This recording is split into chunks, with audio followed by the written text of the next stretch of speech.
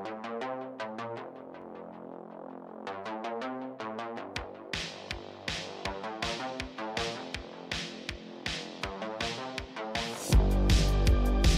everybody, welcome back to the Pixelist Podcast, the podcast about all the nerdy things we love and enjoy.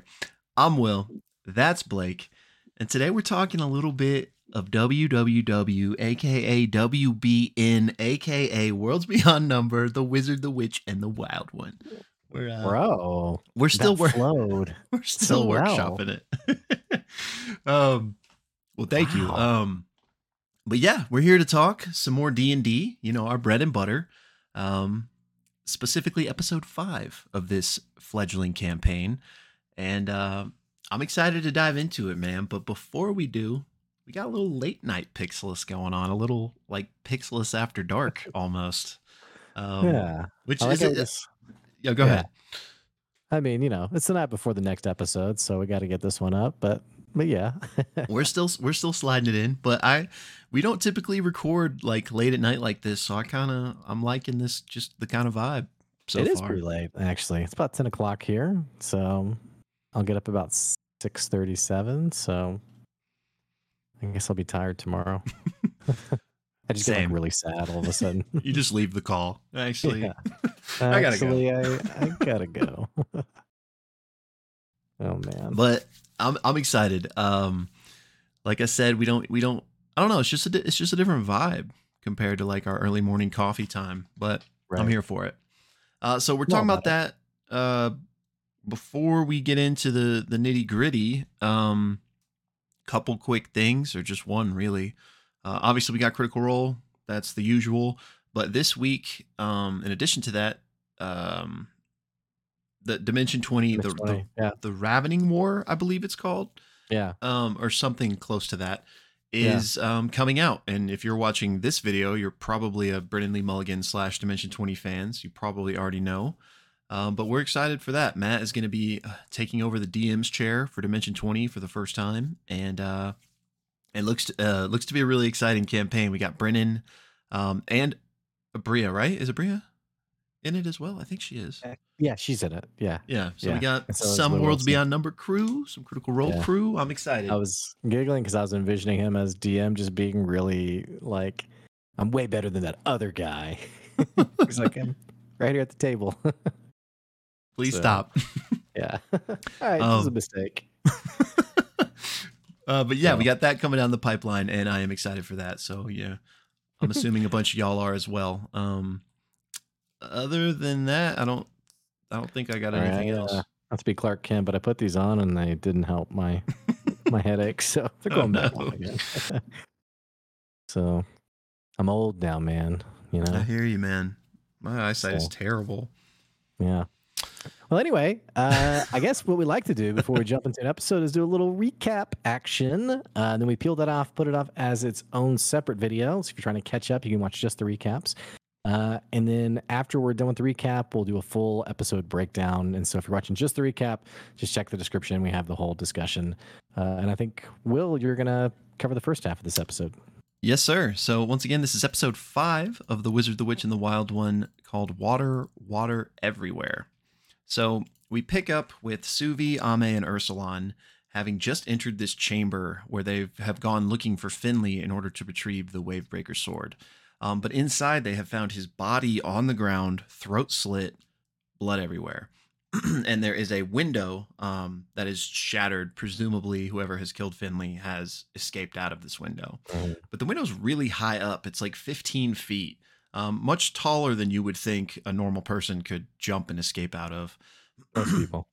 Yeah, so they begin to just investigate what's going on. Ursulon casts Divine Sense just to see if he can ping anything, but he does not.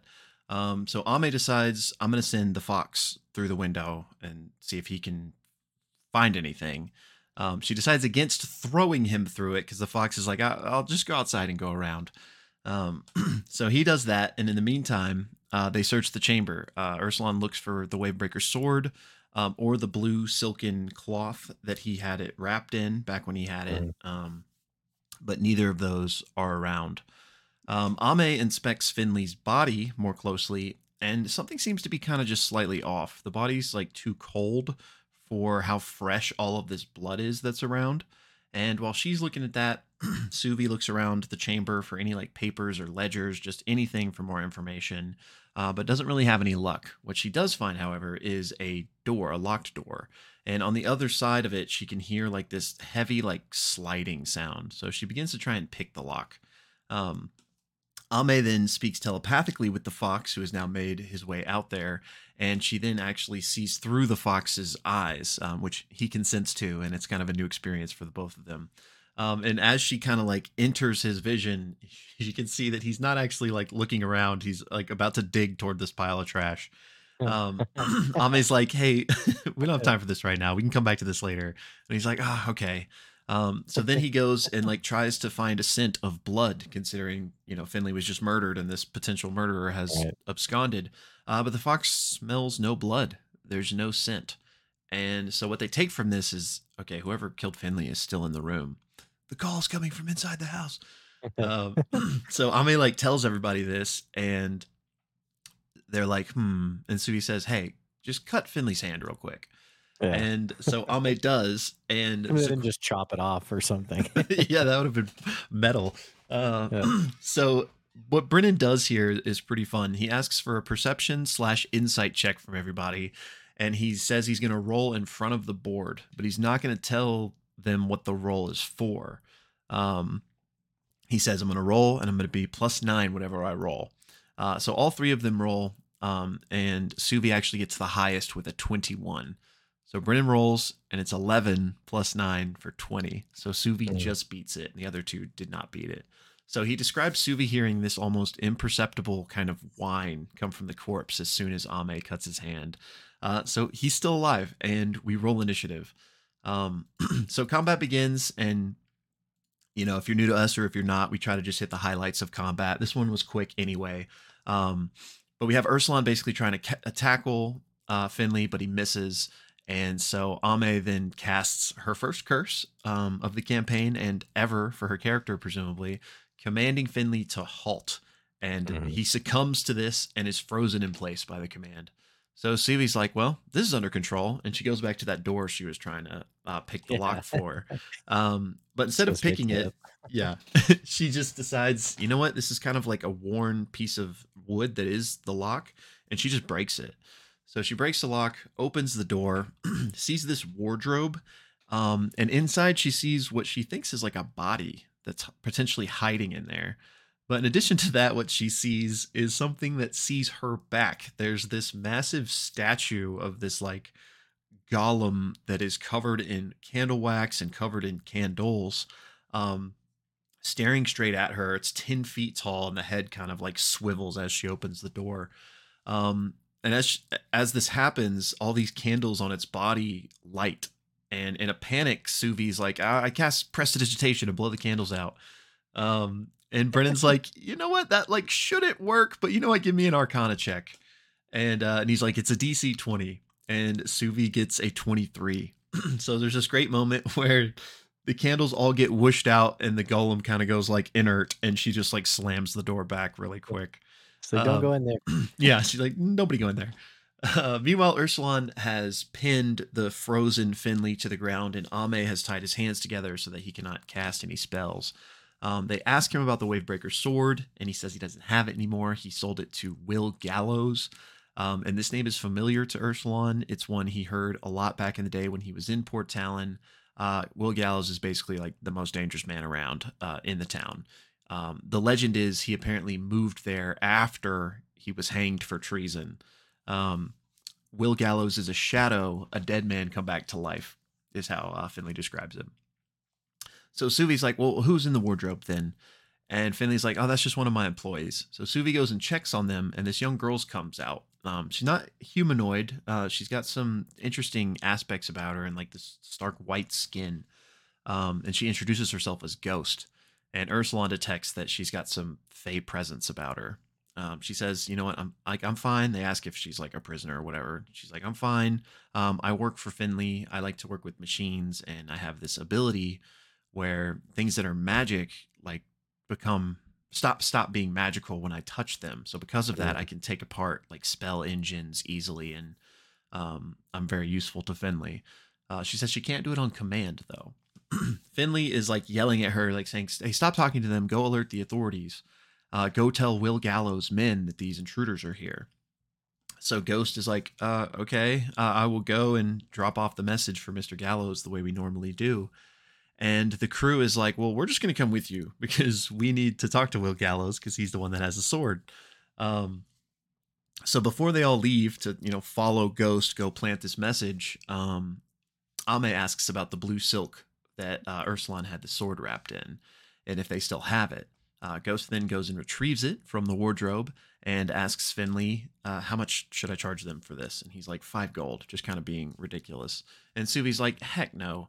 But Ame does an insight check, rolls really high, and realizes that if they don't pay for this, Finley's going to take out on Ghost. Like, she will have to pay for it out of her wages. So Ame insists that they pay for it. And there's a little bit of a dispute between Suvi and Ame about this, because Suvi does not want to, pay Finley, who's this, sleazeball. So Ursulon, kind of sensing and getting in the middle of this dispute, kind of plays peacemaker and says, hey, Suvi, loan me 5 gold and I'll pay it, and I'll pay you back. So she kind of reluctantly agrees to this, gives Ursulon the money. He pays, they get the cloak, and then they head out to go follow Ghost, go to this message spot, and I'll let you take it from there. Yeah, so they go, they're traveling basically down the path of this town, and it's been rainy and wet, and there's, naturally just great dialogue with the fox. Anytime the fox is involved, it's great dialogue. And before we get to more of that conversation, they're basically talking to Ghost and just trying to figure out kind of her background and the source of her power, and just kind of learn more about her. And they realize very quickly that this is someone who has been essentially through her fair share of trauma, and that her coming to work for Finley is not of positive means. And as they're walking, Suvi's like, hey, have you ever thought about going to the Citadel? And Brennan kind of points out kind of the absurdity of this question for someone of Ghost's esteem or estate, or whatever that phrasing is. They basically make it eventually to this fence post, or this signpost that has some hanging pots with plants in them, and the plants are all rotted and withered. And Ghost basically shoves a bone into the pot, and is like, all right, well, Will Gallows' people will be in touch. That's the signal. And they're like, oh, okay. And then Lou Wilson's character, Ursulon, actually inspects it, and with a 17, it's it appears she has literally just shoved a bone into this pile of soil. There's no magic about it. That's all there is to it. And then also before Ghost kind of moves on to go back to Finley, Suvi kind of pulls her aside and is like, hey, I don't really know much, but if you'd want to make your way, if you'd want to go to the Citadel, they take care of people who know magic, and it might be great for you. And she's sort of unsure, kind of almost disbelieving the offer. But eventually is like, okay, yeah, in sort of this naive excitement is okay, yeah, where do I go? What do I do? And Suvi's like, I'll make a way for you. Go to one of the Azure Battalion outposts, and I'll basically put in a good word for you. So Ghost is like, all right, we'll see ya, and leaves. And we had this really strange conversation between Suvi and Ame, where Ame's like, well, hey, isn't the Citadel, don't they send mages off to war to die? It's not like she's going to this glorious, amazing place. And Suvi instantly is defensive, and not just defensive, is seemingly pissed off by this questioning, and is like, what do you know about the Citadel? How, it's really none of your business. And as Ame is sort of awkwardly trying to be whoa, Suvi's kind of yeah. It's just it's a strange interaction. It's tense. And finally, Ame, is just okay, I'm sorry. That's all right. And Suvi's basically like, here, we're here to figure out what's going on with the sword, with this curse. Like, let's just focus on that. They go back to the signpost. The fox and Ursulon have been chatting, and the fox has been talking about like how great the trip's been. Like, yeah, other than that whole boat thing, didn't really like that, and it's like super wet. They just I can't do it justice. They were just really great. And once they're all back together, Ursulon kind of looks around to see like, is there like maybe like a watch person who's looking for the bone tell? And they essentially see this plaza with lights on that they're like, let's go over there and see, maybe we'll find something. They head that way. They make it to this kind of open area where this plaza is, and there is and I forgot one detail about Ghost. Ame, looking in her eyes, sees this flash of her background of her being the daughter of a spirit and a mortal. Yeah. It was Ursulon, because he recognized like that's right. that same thing about himself in her. Yeah. Yeah, that's right. Thank you. So I forgot that detail. But anyway, so they go to this plaza. Ghost has left, and at the center of this plaza is this statue of two spirits, a man and a woman who are dancing, and the man's face has been vandalized. And so Ame sends the fox up to basically prestidigitation or mending on the face. And naturally, Suvi, still kind of peeved, is just like, what are we doing? Like, why are we messing with this? The fox goes and licks the face where it's been defaced, and the lick begins to repair the face of this statue.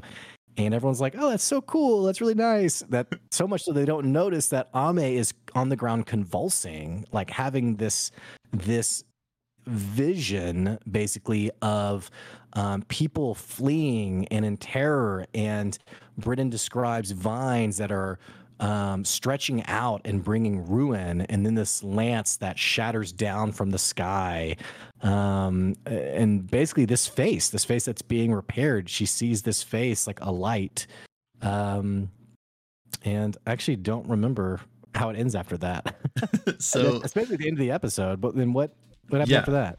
It essentially is the end of the episode. She kind of has this violent vision, and Ursulon like finally turns to see.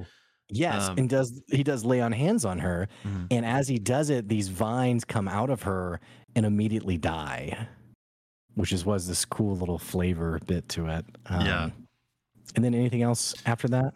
Just like that whole thing, Brennan for Ame, he calls for a saving throw, and we do know that she succeeds the saving throw. Right. And she like coughs up like seawater or something. Yeah, it's a cool little thing. I've done that in my campaign. The old cough up seawater technique. Anyway, classic. That was episode 5 of Worlds Beyond Number, The Wizard, the Witch, and the Wild One. Let's chat about the episodes. If you're watching just the recap, we have the full link below. Will, what'd you think? I loved it, man. This is about to be just like our Critical Role segment where we pretty much say the same thing every time, but I'm really enjoying this campaign. It's the cliffhanger was really interesting. I'm loving it. The sound design is amazing. I've really enjoyed that aspect of this show, and it's just hard waiting 2 weeks between each episode, but luckily new one tomorrow. So what about you though? What'd you think? We did that intentionally. That's why we recorded the night before, so we could say that. I loved it. If you guys haven't checked out our channel before, we're gonna pretty much love this kind of stuff. Yeah, this is our bread and butter for sure. I loved it. I thought it was great. Had a lot of fun listening to it. This sound design, we've talked highly about it every episode, but this one especially, I really liked. I'm liking the thematic music isn't the right word, but as she is Ame has the fox licking the face, it's sort of like the supernatural spirit, not techno, but there's a music to it, Yeah. We got that in Grandmother Wren's house when she was passing on. I'm liking now that we're getting music that it's like, oh, I know what that goes with. He kind of like Uh, like musical themes right. for Yeah. like moments or characters as we might Right. see. Yeah. Maybe we'll hear like a womp womp womp. It's like, yeah. No, I'm just kidding. But yet, yeah, I'm totally with you. And uh asking this to you, but also, everyone that may be watching. So like the episode ends and it goes into like the outro music of thanks for watching Worlds Beyond Right. Number or whatever it is. There was actually kind of a little like extra little bit after that. I don't know if you like, I'm sure a lot I of didn't people see kind that. of just click off once that part's happening. It's not Oh, like I didn't see that. it wasn't like actual like story necessarily, but just figured I'd throw it out there for anybody that missed it. It was just like it cut back to like Lou and everybody, and he was like, man, I should have kicked Finley back when they were like, he was like debating it when they still like first ran into the corpse. And so there's just I like a little funny combo. I wondered if they were gonna kill him because there was a moment where Ursulan's like, he's like, I step up, I'm done with this conversation, and I was like, is he gonna stab him? Because after Suvi in the previous episode, I'm kind of like, I'm getting a little "Are we the baddies" energy. So I just wasn't sure what was gonna happen there with Finley. Well, this he was referencing when they first came in and he was just going to kick him to see if he was actually a corpse or not. But yeah, I not necessarily like we the baddies, which I know you didn't mean that like hardcore, but I mean, there's definitely this edge with Suvi, which we'll get into a little bit more. But yeah, shout out for the post-credit scenes. The fact that happened, I'm gonna make sure I listen through every time now. I'm sure they would never put anything like important after the end credits roll, but Right. food for thought. The more you know. Okay, this episode. Where to begin? Where to begin? I guess there's like the most interesting thing, that cliffhanger. I don't know, like, should we start there or should we kind of put that on pause and come back Put that to at it? the end. Let's kind of go Okay. through it chronologically. I think let's start with where the last episode ended, which was the Finley, the hijinks with Finley, Brennan with the peak despicable voice of this guy. It was so good. And I really liked the sort of twist on this in that I think what I liked about it was it was like the cliche of like, you arrived just a moment too late and they escaped out the window. Yeah. It just, it's a cliche. We've seen it. It's happened before. So it's kind of like, okay, I guess we're gonna go this route. So I liked that little twist on it. That was fun. Yeah, I liked that too, and I didn't expect it Right. coming into it, and I liked the So I've listened to the fireside chat for this episode, and one of the things I talked about is that that like spell that he used is there's feign death. Like there's a feign death spell in 5e, and it's like garbage. Like why would anybody ever take it? And like Brennan was kind of talking about that, and he brought up this really interesting point, or this not point, but he just brought up something interesting to kind of showcase how he's picturing this world. In that hedge mages kind of just have the scraps of magic. Like they get the spells that the Citadel throws away. So like that's why he had feign death, which is kind of garbage. Which I don't know how much to read into that. That could just be like kind of his philosophy speaking to, and not necessarily like a hard and fast rule. But if it is more of the latter, it's interesting to think about that, like, typically in mechanical D&D, like anyone can really access any spell, as long as that's your class's spell and you're the appropriate level. But this made me think of it in a new way, like, oh, okay, hedge mages, because they're this kind of like homeschooled wizard, can't even cast like maybe some of these prestigious spells that they teach at the Citadel. And I just thought that was like a cool like world building thing, if it's even true. But since he said that, I'm imagining there's some level of truth to it. And it might be like a literal scrap, in the sense of, if you remember the original adult interaction with Ursulan with the hedge mage bounty hunter Mhm. who, the way Brennan described the casting of Fairy Fire, was he had his playing cards and he pulled one out and it had the blue verbatim, something like the blue sigils of the Citadel or something like that he like blew on. Mm. So it may be like they've literally thrown these things out or just discarded. Like there's some kind of like artifact there, which would I think make sense. These people are kind of like, you know, alleyway criminal types, you know, kind of smuggler types. Yeah. It makes sense that they've sort of collected and gathered these seemingly worthless things that they've now kind of developed their persona around. So I like that. That's cool. Yeah. And again, I don't know, like, I don't know how canon that statement was from him, but it's just interesting. If that is true, again, it's interesting to think about the implications for the world. Like, what if the Citadel? We've kind of been wondering, like, you know, what is going on with them? Are they kind of like morally gray? Right. Like, what's their deal? And it would be interesting if they were like literally like hoarding power in terms of like no one else can access these very powerful things but them. Right. It's just it's interesting for the political hierarchy. I always get hesitant when I'm about to say that word. Hierarchy. The Am I H word? Yeah, am I saying that right? Hierarchy. Hierarchy. Okay. Yeah. So not hierarchy. I see why you said that though, because it's spelled that way. Yeah. Yeah, it's just hire like hire. I'm gonna hire someone. Okay. Yeah. Political But hierarchy. but all of a sudden I didn't know if you were saying like a version of it that was like, you know, specific to politics, like an hierarchy. Let's And I go was with like, that. Yeah. That's what I was doing. Oh, Will, you and yeah. pronouncing things. So Oh, yeah, man. just wanted to Okay. throw that out there. But yeah, I thought you mentioned the voice earlier. I just pictured this like scraggly old, like, you Yeah. know, like definitely like alleyway mage, like you said. It was great. I'm curious about, well, I want to talk about this moment in general, but the Suvi's prestidigitation on the candle golem or statue. Yeah. That was just so cool. And that just shows like how one skilled of a DM Brennan is to like go with the flow on that.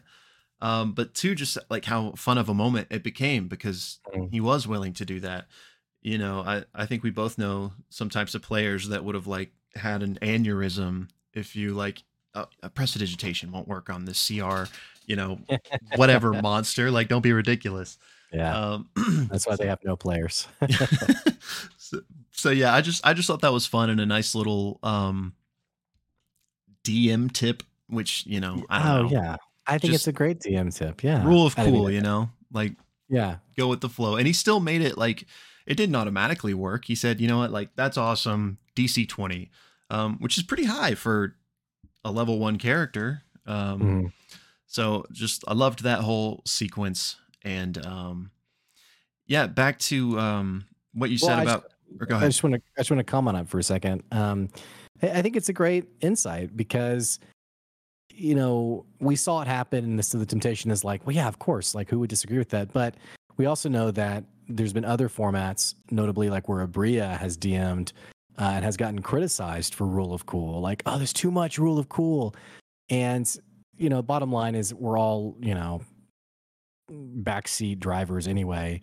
But I think it is a really great DM tip of you have a player who had this awesome moment of just creativity, and to encourage that, you want to reward it rather than being like I think you and I have even had DMs in the past where it's so specifically like boxed in on like monster description or this is how it is, this is how it works, that you don't really feel like you have much opportunities to interact. And so I think you rightly pointed out as a really great DM tip. Yeah, it was just a fun moment. And yeah, I just liked to call back to something you said a minute ago, how the Finley like feigning death was kind of a subversion of what we thought was going to happen. I kind of liked that. Of course, he's not a good guy by any stretch of the imagination, but I liked kind of the dynamic shift of kind of humanizing Finley slightly with how Ghost perceives him. Like, and this kind of leads into later in the episode where Ghost is kind of trying to decide, you know, should I go to the Citadel and pursue this life, or, you know, I don't remember exactly what like Ame offered her, but it was essentially like follow Suvi's advice and like go to the Citadel, or like follow Ame's advice and be happy with your lot in life type of situation. Um, so yeah, I thought it was interesting to examine that character, and maybe we'll talk more about Ghost um, now or later or whenever. Well, But I like your I like what you said because I think fully fleshed out characters, like when we talk about complicated characters, complicated isn't the right word, but like it's pretty rare. Like I think about we haven't talked about this, but like the D&D movie, without spoiling it, but the paladin who's like so over the top positive, like good guy. yeah, It's rare that you come across that kind of like good person and then like the explicitly evil. And so I think yeah, I'm pretty much just like I keep everything I say is just like agreeing with what you say. But yeah, it was nice to add like a more color to Finley and be like, you know, he's not a good guy. He's probably more douchebag than evil, and probably a little evil, but like not like, you know, probably not like canonically like deeply demonically evil. You know, yeah. just kind of a douche, you know. So Yeah, like he anyway, wasn't like holding her prisoner and forcing her to use her right, ability against her will. Like he hired right, her, you know, and yeah, she enjoyed the work. So yeah, I just liked that, and you know, make three-dimensional characters, I guess, is right. the bottom line to this thesis statement. But yeah, I I guess I don't want to like skew too far ahead, but to talk more about Ghost, speaking of three-dimensional characters, this felt like a PC's character to me. Like it was so like deep and fleshed out and Yeah, really cool. Um, yeah. I'm curious if Brennan had, prior to this encounter, like when he was uh, setting up this session, if you will. I'm curious what his plans were for Ghost, or if there even were any beyond this one scene, because that's such a cool ability that I feel like could have such like such big implications in this world where, you know, wizards and witches are some of the most powerful entities there are. Like somebody that can nullify magic, essentially. I mean, yeah, it's basically a on use version of disenchant without like disassembling the I guess like rendering it inert. Um, yeah, it's incredibly powerful. So much so that 5e doesn't even have disenchant in it. And so I think it's interesting that this character has this, and it almost makes me suspicious if Brennan's going to loop this character back in some way if Wavebreaker ends up being not the full turn of the story, or there's a reason that it can't like fully be utilized. I Mm-hmm. wonder if Ghost will come back in some way. Because is the golem presumably like her friend, or like Yeah, I think so. She has some sort of relationship with it. I was curious about that too, because she even said, like, "Can I bring the golem flicker? with me to the Yeah, Citadel?" So yeah. that made me wonder. Like, you know, we know she was an orphan. She had a Is it called Flicker? Or am I thinking of the J oh, Lo movie? I think it is. That I rang a think it's called bell. Flicker. Yeah. Um, so yeah, I wonder. It seems okay. I'm about to like answer my own question before I even lay out the question. But I was wondering if like she had a relationship with that thing, like, and they came together to work for Finley. Yeah. But it seems like that's not the case, because it seemed like Finley was like, before he got like halted and his arms tied or whatever, he was like, "Have at you," and was like summoning the golem. Yeah. But Suvi had already like blown the candles out. So I'm Yeah. guessing it's his like creation or Yeah. It could be. Yeah. whatever. But yeah, she clearly has some sort of relationship with it, which I guess she said she couldn't control her ability, and I don't know how like the magic Mm. of a wax statue would work, but I guess she can. I mean, maybe she doesn't interact with it, or else like could she like kill it if she touched it or something? Mm. Like I don't know, but they're Right. clearly close. Um, They didn't do it. They didn't do an insight check. Like it's such an odd it's such an odd caveat to her power. I can't control it. Why would he hire you if you weren't able to, when needed, use your power? Yeah, I don't know. I don't know. Yeah, it is interesting they didn't insight check her. Do you think she maybe was not being earnest? I don't know. It doesn't seem to be the case, but also the way Brennan described her, humble, keeping to herself, shrinking into her space. I almost wonder, through basically also the implied trauma, she doesn't know these people. And Right. so, maybe it's a half truth, like maybe it's not like a full on lie. Maybe it's a half truth and there's more to it. And maybe she's saying it because she doesn't trust them, doesn't know them, doesn't want to get, maybe she has at least enough sense to know that this would be valuable for other people and she doesn't quite know their motivations. And so I don't know. I just think it's a little, I think that was a very innocuous line that could just be thrown away. Like, oh yeah, well, I don't know. I can control it. Like, oh, okay. But then when you like peel it back, it's like, well, wait a second. Then why are you in employment there if you can't? I don't know. There's just Yeah. something there that is kind of odd. So Yeah. And I guess it calls back to what exactly Brennan's plans were for this character. Is this like a future plan to see? But what throws a wrench into all of that is how massively the group affected her storyline. Because now she's going to the Citadel, which Brennan couldn't have actively anticipated and planned for, So I'm curious, like, yeah. maybe this was just a cool side character that, maybe he did something with later, maybe not. But now we've got like a direct cause and effect that I'm interested to see what happens. Right. And I guess I can't control it. I guess devil's advocate could also mean like I can't not make it happen. Like I can't control it in the sense Oh, that like yeah. I can't turn it off if I want to play with something and not break it. Yeah. Okay. That actually makes way more sense than my whole spiel. No, I mean, it's So, still interesting because, and I think Brennan even brought it up when they were asking her something. I don't know what the moment was, but it was about like, I don't know you people. Like, I'm kind of scared. Like, right. like Yeah. it would make total sense for her to not be entirely forthright. Not to say she's lying, Right. um, but yeah, I'm really curious to see what happens with this character. Um, I absolutely think. I think I don't want to get into the Suvi Ame conflict just yet because we're not there. But I absolutely kind of agree with Ame in the sense that I feel like these people are going to look at her like a tool and utilize her as a tool.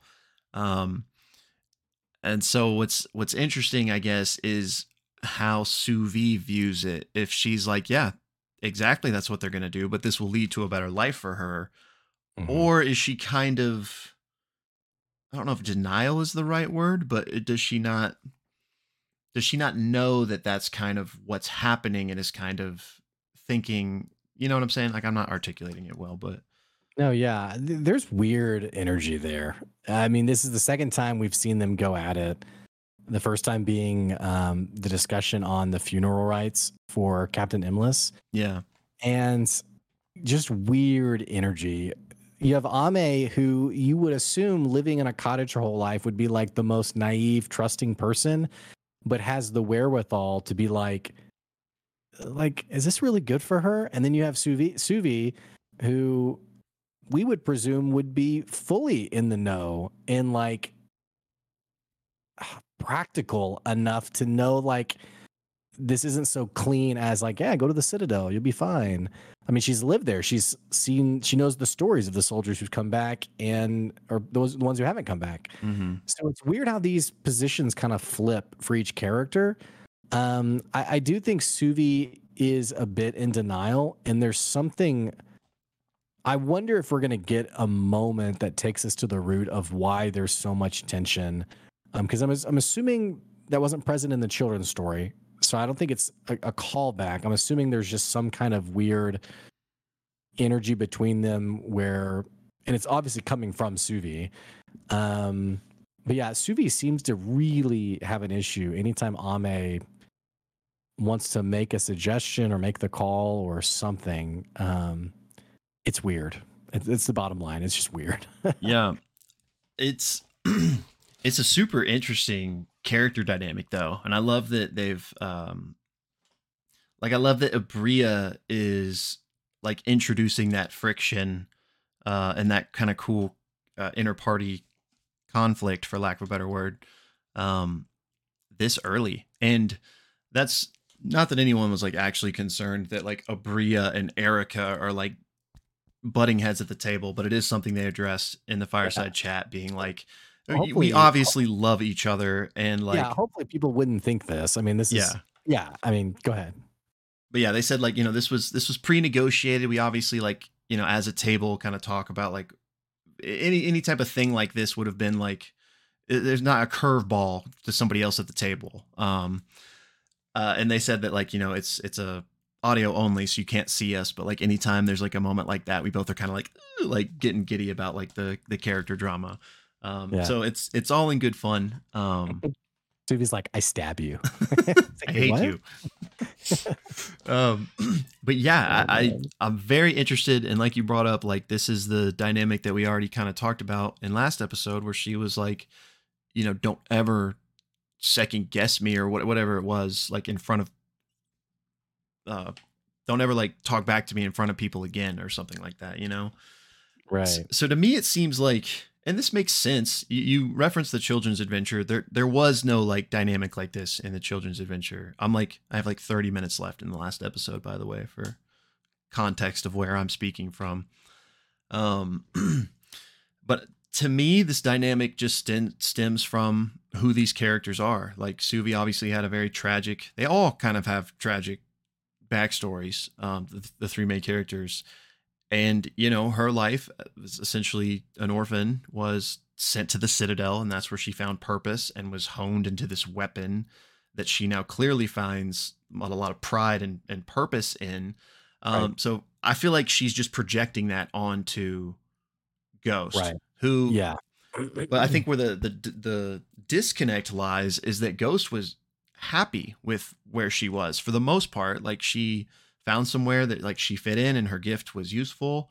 And I think Ame recognized that and was like, not everyone is like you. Not everyone has these aspirations to be the next, right.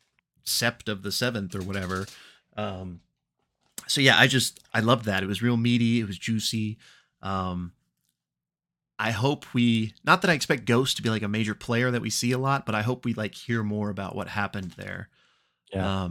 I wonder if it'll all be off screen or if we'll have Abria like go to the Azure Battalion and like, talk to somebody about her or not. I'm curious to see.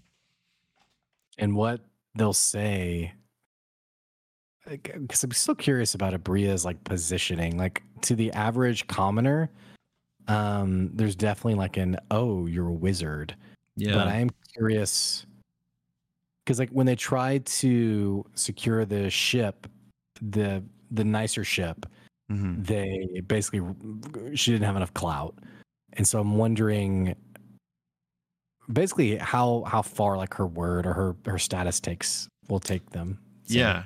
It seems like thus far her staff, from what I can gather, just denotes that she is a wizard of the Citadel and doesn't denote anything like beyond that. Right. Not that, because she is, one of the Archmage's apprentices or whatever, like the youngest one ever. So like even among Citadel wizards, she has clout, but I doubt that like all that information is being gleaned just from her staff. So yeah, I'm with you. I'm curious how far that will get her, because I don't think we've had a moment where she's like explicitly tried to outline exactly who she is. I don't think. Sorry, go ahead. No, and I was just gonna say, maybe that would even be frowned upon, like because she is an apprentice, so maybe like she shouldn't be out there like throwing the Citadel's name out. Well, mechanically speaking, she's level 1 also. Right. So like in terms of like, I don't think Brennan's going to be like a stickler, but I think great DMs put like, not only does your character level up in like combat proficiency, but they kind of level up in status a little bit too. Yeah. And so it wouldn't quite make sense for her to already, it kind of actually closes the DM design space a little bit if she can just talk to anybody, get things happening. Like, I'm a wizard from the Citadel, do this, do that. You know, give us all the stuff in your store. You know, like, so I don't think, not that Brennan's gonna like limit her, because I think I think he really loves encouraging his players to be creative. I just don't think it will be as direct as she goes to a battalion. Hey, I'm a wizard. Oh my gosh, right this way. There's a girl named Ghost. She needs to be taken. You know, I just don't know if it's gonna be that clean. It could be, but I just don't know if it would be. Yeah, 100%. And you know, I've waxed poetic on it enough, but yeah. Okay, so quick shout out to the Fox. Every time the Fox gets attention, man. He's so great. So freaking good, dude. I loved them coming back to the Fox and Ursulon's conversation. Yes. Like, I was mad. And when I realized that I wasn't in danger, then I was mad again. That was hilarious, man. Yeah. Brennan, so yeah, he's playing that character so like perfectly, like the naivete, but also like he's like I don't know if smart is the right word, but he's like really insightful whilst being naive. Yeah. But one thing on the Fox that I thought was great, but also just interesting is, you know, he is sad about the trash. He's like, I guess we're not going back for the trash. And you know, he thinks Ame lied to him. But in reality, she just forgot. But that's like an interesting kind of dynamic that I think could be developing. Well, and it's nice because, keep in mind that it's not D&D wizard familiar. We're talking this sort of homebrewed relationship that's really cool, and it has to be tended to. We're talking a lifelong bond, and so I think that tiny little detail is a nice little foreshadowing of great potential growth between the two, which we're already getting as well when she does the what's it called, seeing through the Fox's eyes. But then also the Fox sort of like taking on her spells in a certain way, which I don't know if it was like a prestidigitation exactly, but when the Fox licks the face of the statue, that was really cool too. Yeah, I think it was a mending spell. Yeah, because prestidigitation wouldn't do it. That's right. So I guess mending. I haven't like actually had experience playing with Find Familiar in D&D, but I think you can, at least with certain spells, cast them through your familiar. So I'm assuming that's the mechanics of what was happening in that moment. Yeah. But yeah, it was really interesting. And just I already mentioned it, but just again, hats off to Brennan for having the insight, I guess, to twist that Fox trash moment in that way. Like that's such an easily like forgettable thing that you could just not bring up anymore. Like Erica clearly forgot. You know, that's gone. But no, like he's grabbed that and is utilizing it for like a really cool character dynamic. Which speaks to his character as well. You know, he is a tricksy fox. Like that would be the assumption. He wouldn't assume she forgot. He would assume she got one over on him. Yeah, just big fan of the old Brennan Lee Mulligan. A couple of quick things I'm looking at or go ahead. You can cast through your familiar. Is it only certain spells? Because surely you can't like. It is only certain spells, but mending's on here. Okay. So I wonder if it's just like cantrip. Maybe it's just any spell that requires touch. You can facilitate that part of it with the familiar. Yeah. I'm looking at my notes here. Just a couple of quick things that I glossed over already. During the combat, Ame casts presumably command when she tells Finley to halt.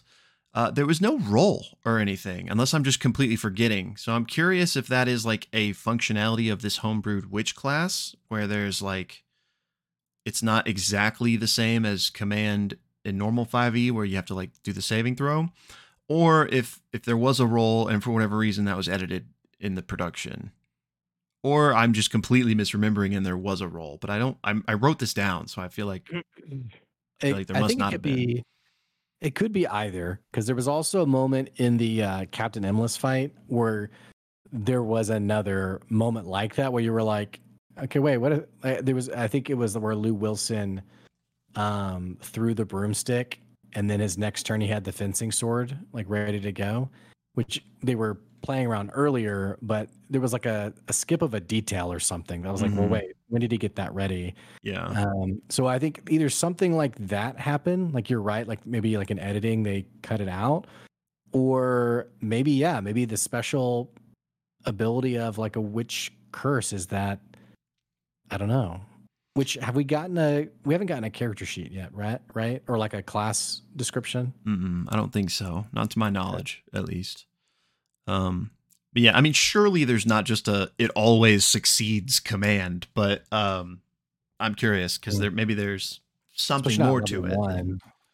Um, sorry, what'd you say? So I said especially not at level one. Yeah.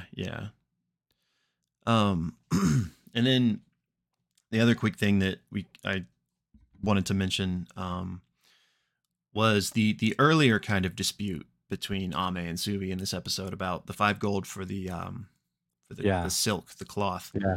I thought that was just another nice kind of dichotomy of their dynamics, but I loved that Ursulon, kind of the third party in this, thruple, not thruple, but I just love that like he kind of stepped in. Like this was also kind of situation was kind of all because of him, so I'm sure he felt like this was his to take care of in a way, but also just like wanting to play peacemaker, being like, no, like just loan me the 5 gold. Like he takes the burden upon himself is what I'm trying to say.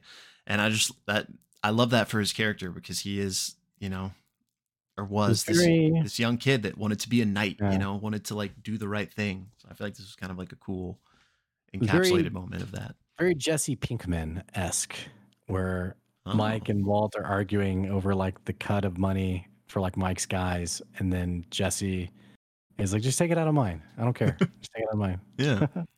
So good old Jesse Pinkman. Mm-hmm. So yeah. Oh, and this is a random thought that I had.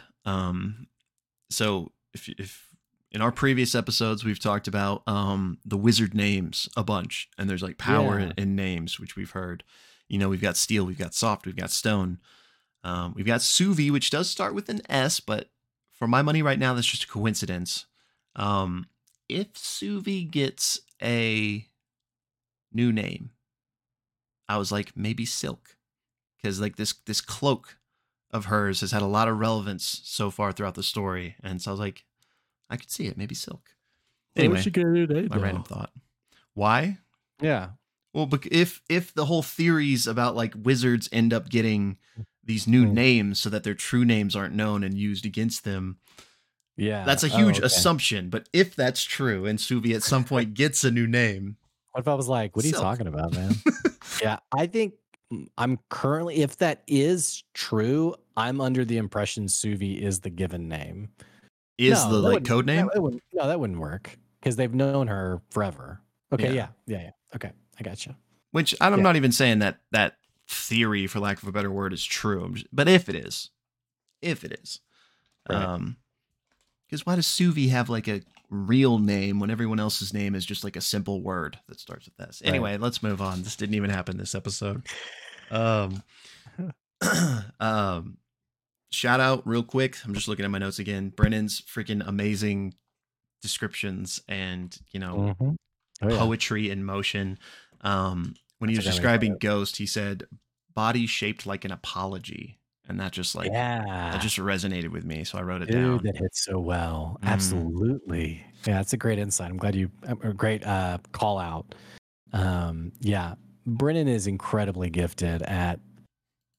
I'm honestly blown away with how he describes things and the deep meaning that comes behind somewhat simple statements. That's a perfect example of it right there. Yeah. He's very good at what he does. Okay, now I'm caught up on the things we kind of had glossed over. I guess not that we have to be completely done with Ghost, but one final thing is the whole moment where Ursulon realizes that she's like him. And I thought that informed her character so well. You know, she kind of had a similar life to Ursulon. I don't remember which was which, but I think Wild One father, Human mother, I think. Yeah, I don't remember either way which one it was. I don't know if it was said actually. It might not have been said. But one human parent, one spirit Right. parent. Is that the case for Ursulon? I guess we don't know actually. Now that I'm saying this, it's not at least not. I have like 30 minutes left, like I said, of the last episode of the Children's Adventure. I think the thing that was said from Brendan was Ursulon being of the spirit world could recognize spirit things, and that's sort of like what initiated this like moment of recognition. Yeah.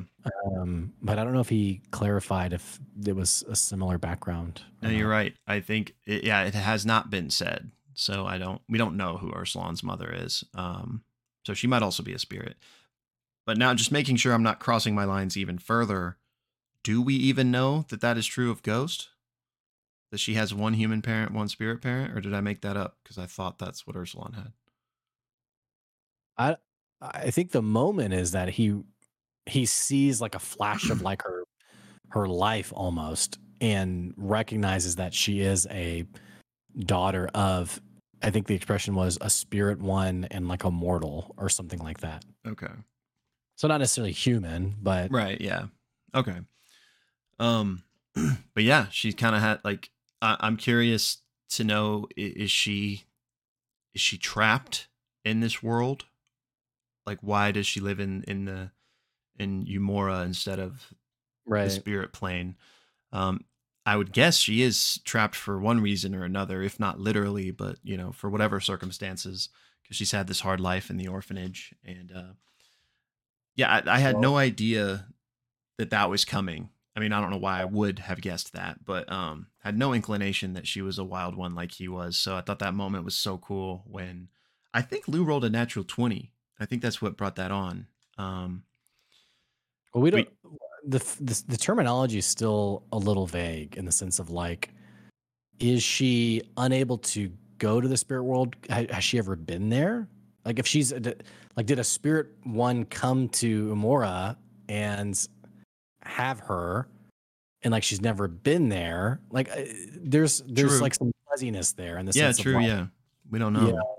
Would she even be considered a wild one if she's like is she a half wild one?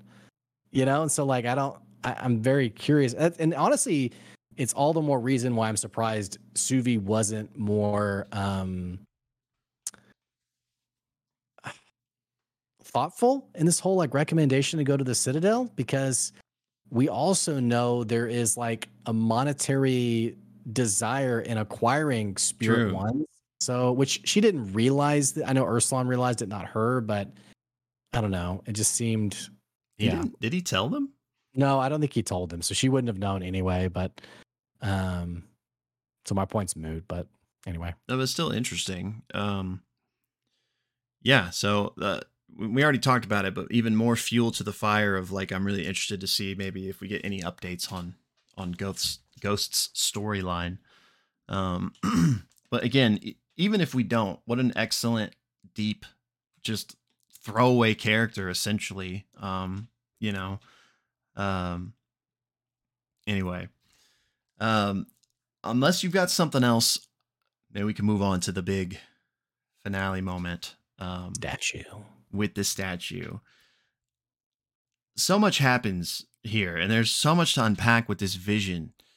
I don't really know where to begin. I don't know if like the things that stuck out to me are like there was obviously chaos in this vision, and it seemed at least to kind of pit against this town or whoever was here at the time versus these like gods. If not, you know, Brittany kind of explained the word God to me. Like, I'm not necessarily saying like a deity, but like, so Is that the impression you got, or do you think it could have been the I'm just going to use the word deities, the two I actually deities of the statue fighting against each other, I or actually like, wondered if there was some sort of something ironic, like what you were just saying. Like here they are, these because I think they were dancing or something.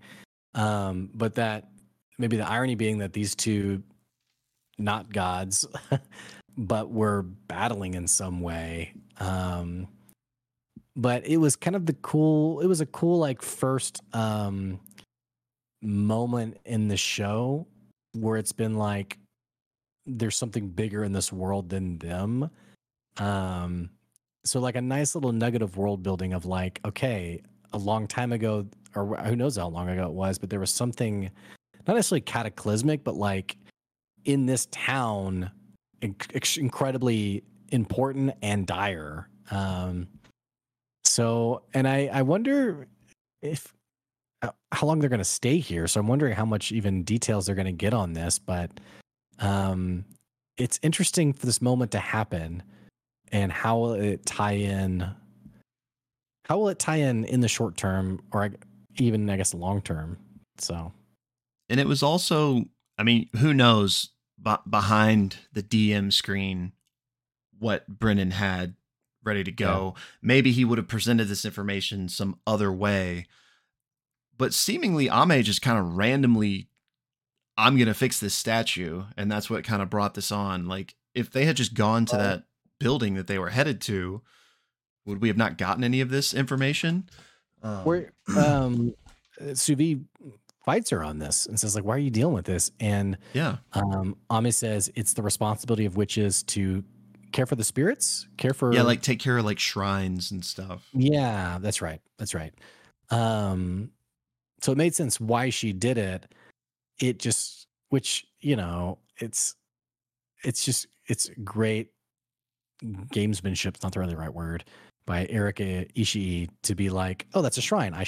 My character feels this way. Like, I just envision Brennan laying the bait a little bit. Yeah, like maybe he knew she would do that. Because Brennan's talked about this before too, about how he doesn't have to railroad, because once you know your players well enough, you can like lay out the canvas and you know what they're going to do.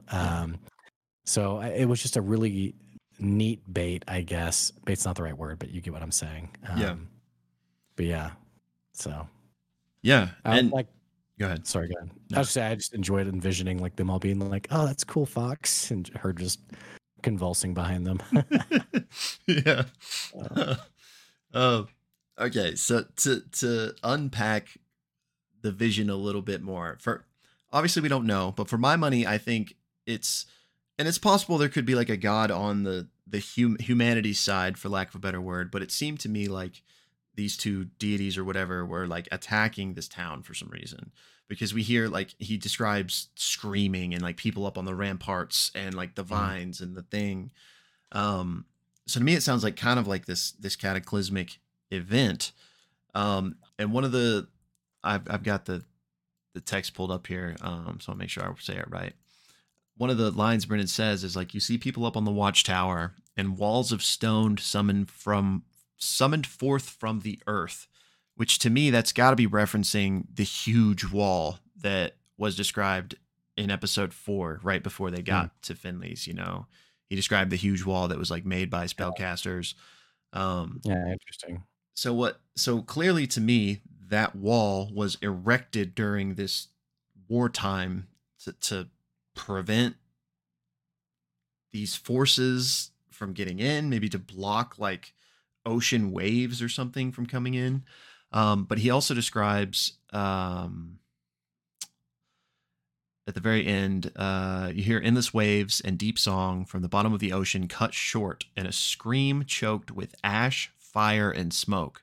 So to me, that's kind of describing all of these salt fires that are everywhere. Like maybe those salt fires are in some way like a defense against these gods or whatever. Like the wall and the salt fires, maybe like did this vision happen recently that she's seeing, or is this, or maybe it didn't, but the wall's still here from whenever that was, and maybe they like ritualistically still do these fires every once in a while. But Ursulon didn't know of the fires last time he was here, so I don't know. I think since Ursulon's been here before, he would know if that was a recent event. He would have been like, this was from last Tuesday when Yeah, that god came down and destroyed everything. it doesn't seem to be Um, recent. I personally don't think it's linked with the salt fire, or I guess Britain revised it to witch fires. Um, but to me,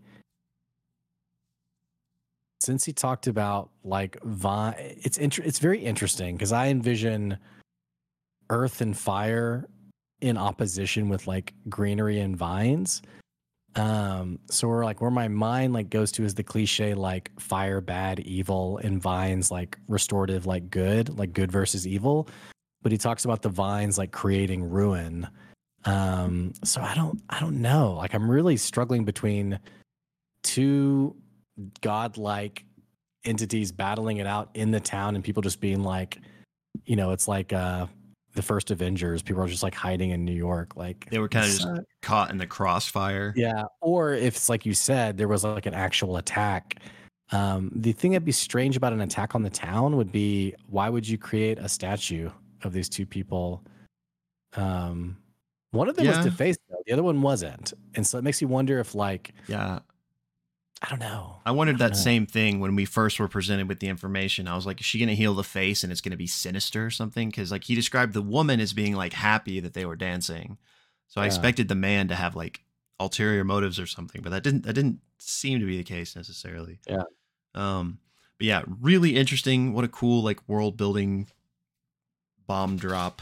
Yeah. So curious to find out more. One thing that's interesting that Button pointed out in our Discord was the structure out in the sea that they saw the lights of, in the previous episode. Yeah. They were speculate. I don't want to put words in their mouth, but I think they were speculating that maybe that was like also like a line of defense, like whatever that is like some sort of defense against potentially whatever happened here or something. Like it's like a keeping the spirits at bay potentially. Yeah. The only, like I said, I don't fully ascribe to that theory, but what I like about it is that there's clearly some kind of attack on the city. It's not I wouldn't say like supernaturally so, but like beyond just like we got a bunch of gangs around here. Like there's something happening with like the witch fires and the wall, this thing out in the ocean that Ursulin's like, man, none of this was ever here before. I mean, the city's obviously under attack by something in some way. So yeah, I don't know. Yeah, and while I was looking at this, Commune DM also in our Discord mentioned, I think this his words, not mine. I think the Citadel Empire has already employed malevolent spirits to potentially battle lock away others. And he said the combat description of this scene reminded me of what happened during Suvi's childhood, when they like teleported to that town and it was like chaos and fire. I'm wondering if this isn't the same town, obviously, but I wonder if the chaos of that night is the same night that this happened. Oh, interesting. Maybe there was like this world kind of, I don't know. Interesting. Okay. Oh, one final thing on this save and this experience that Ame had is during the fireside chat. I don't remember the exact context, but they were talking about this moment, and Brennan said, "I can't tell you what she saved from in that saving throw because it's still relevant," is what he was saying. And what's interesting is they've recorded like this fireside chat for them. They didn't record right after they filmed this episode, so they filmed like I don't know how many, but several episodes past this. And so it's interesting that even still it's relevant. Yeah. So I thought that was a little juicy tidbit. Yeah, that's nice. I like it. I'm here for it. But yeah, I definitely got me itching for more. I want more of this world building. We still need to. We mentioned maybe putting together like a document. Somebody shared with me there is a Wikipedia. I don't know like how official it is. Not that matters. But all that to say, I haven't like dived into it yet, so I don't know like how comprehensive it is. But if it is comprehensive, then great. Less work for us. But we still need to look into that and either, I guess, contribute to that Wikipedia ourselves, or make our own. Yeah, Not okay. make our own Wikipedia, but you know what I mean. Yeah. Yeah. All right. Cool. I'm all about it. Well, anything else from this episode you want to talk about? I don't think so, my friend. I don't think Alrighty. so. Well, guys, let us know what you guys thought of it, about the episode, and we got a new one tomorrow, dropping tomorrow. So Yeah, we'll see where this goes. I'm excited. Yeah. All right. Last but not least, we just need a little thumbnail action. That's right. I was thinking, maybe I was just gonna do like a surprise kind of like the final reveal type of thing. I'm all about it. All right. Good surprise face.